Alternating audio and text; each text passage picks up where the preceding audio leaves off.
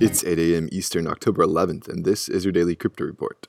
Bitcoin is down 2% at $8,313, XRP is down 1% at 26 cents, and Ethereum is down 3% at $184. Those are your leaders by market cap. Top gainers in the last 24 hours, Dendacoin up 15%. What works so well that it's basically magic? Bitcoin mining, USDT in the top 3. What about selling with Shopify?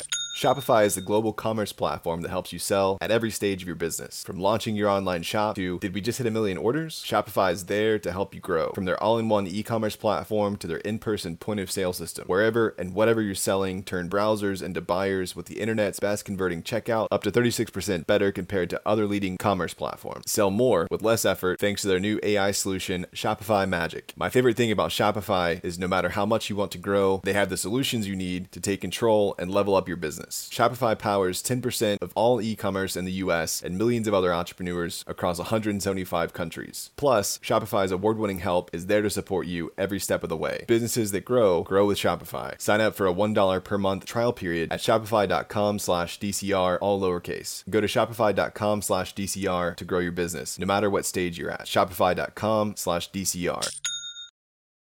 Today's headlines: the Central Bank of the Russian Federation is not planning to issue a national digital currency. The regulator has been looking into the prospect but has identified no obvious need to issue any national cryptocurrencies. Elvira Nabiulina, the head of the central bank, spoke at a forum this week saying, quote, "Not only for technological reasons, but also because it is difficult to really estimate what advantages will the national digital currency give. For example, in comparison with existing electronic non-cash payments, there are many side risks and the advantages may not be obvious enough," unquote. Though she had teased the idea in June, just a few months later, she's ending that pursuit.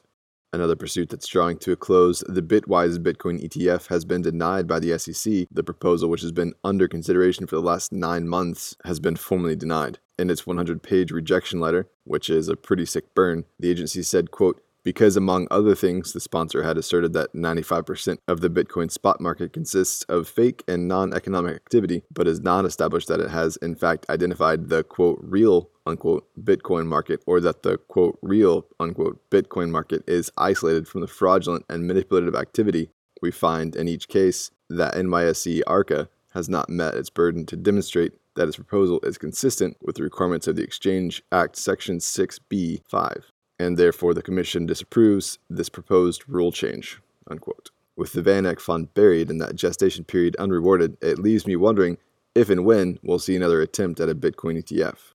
And finally, the Department of Justice has charged a Singaporean citizen with stealing computing power and services for cryptocurrency mining.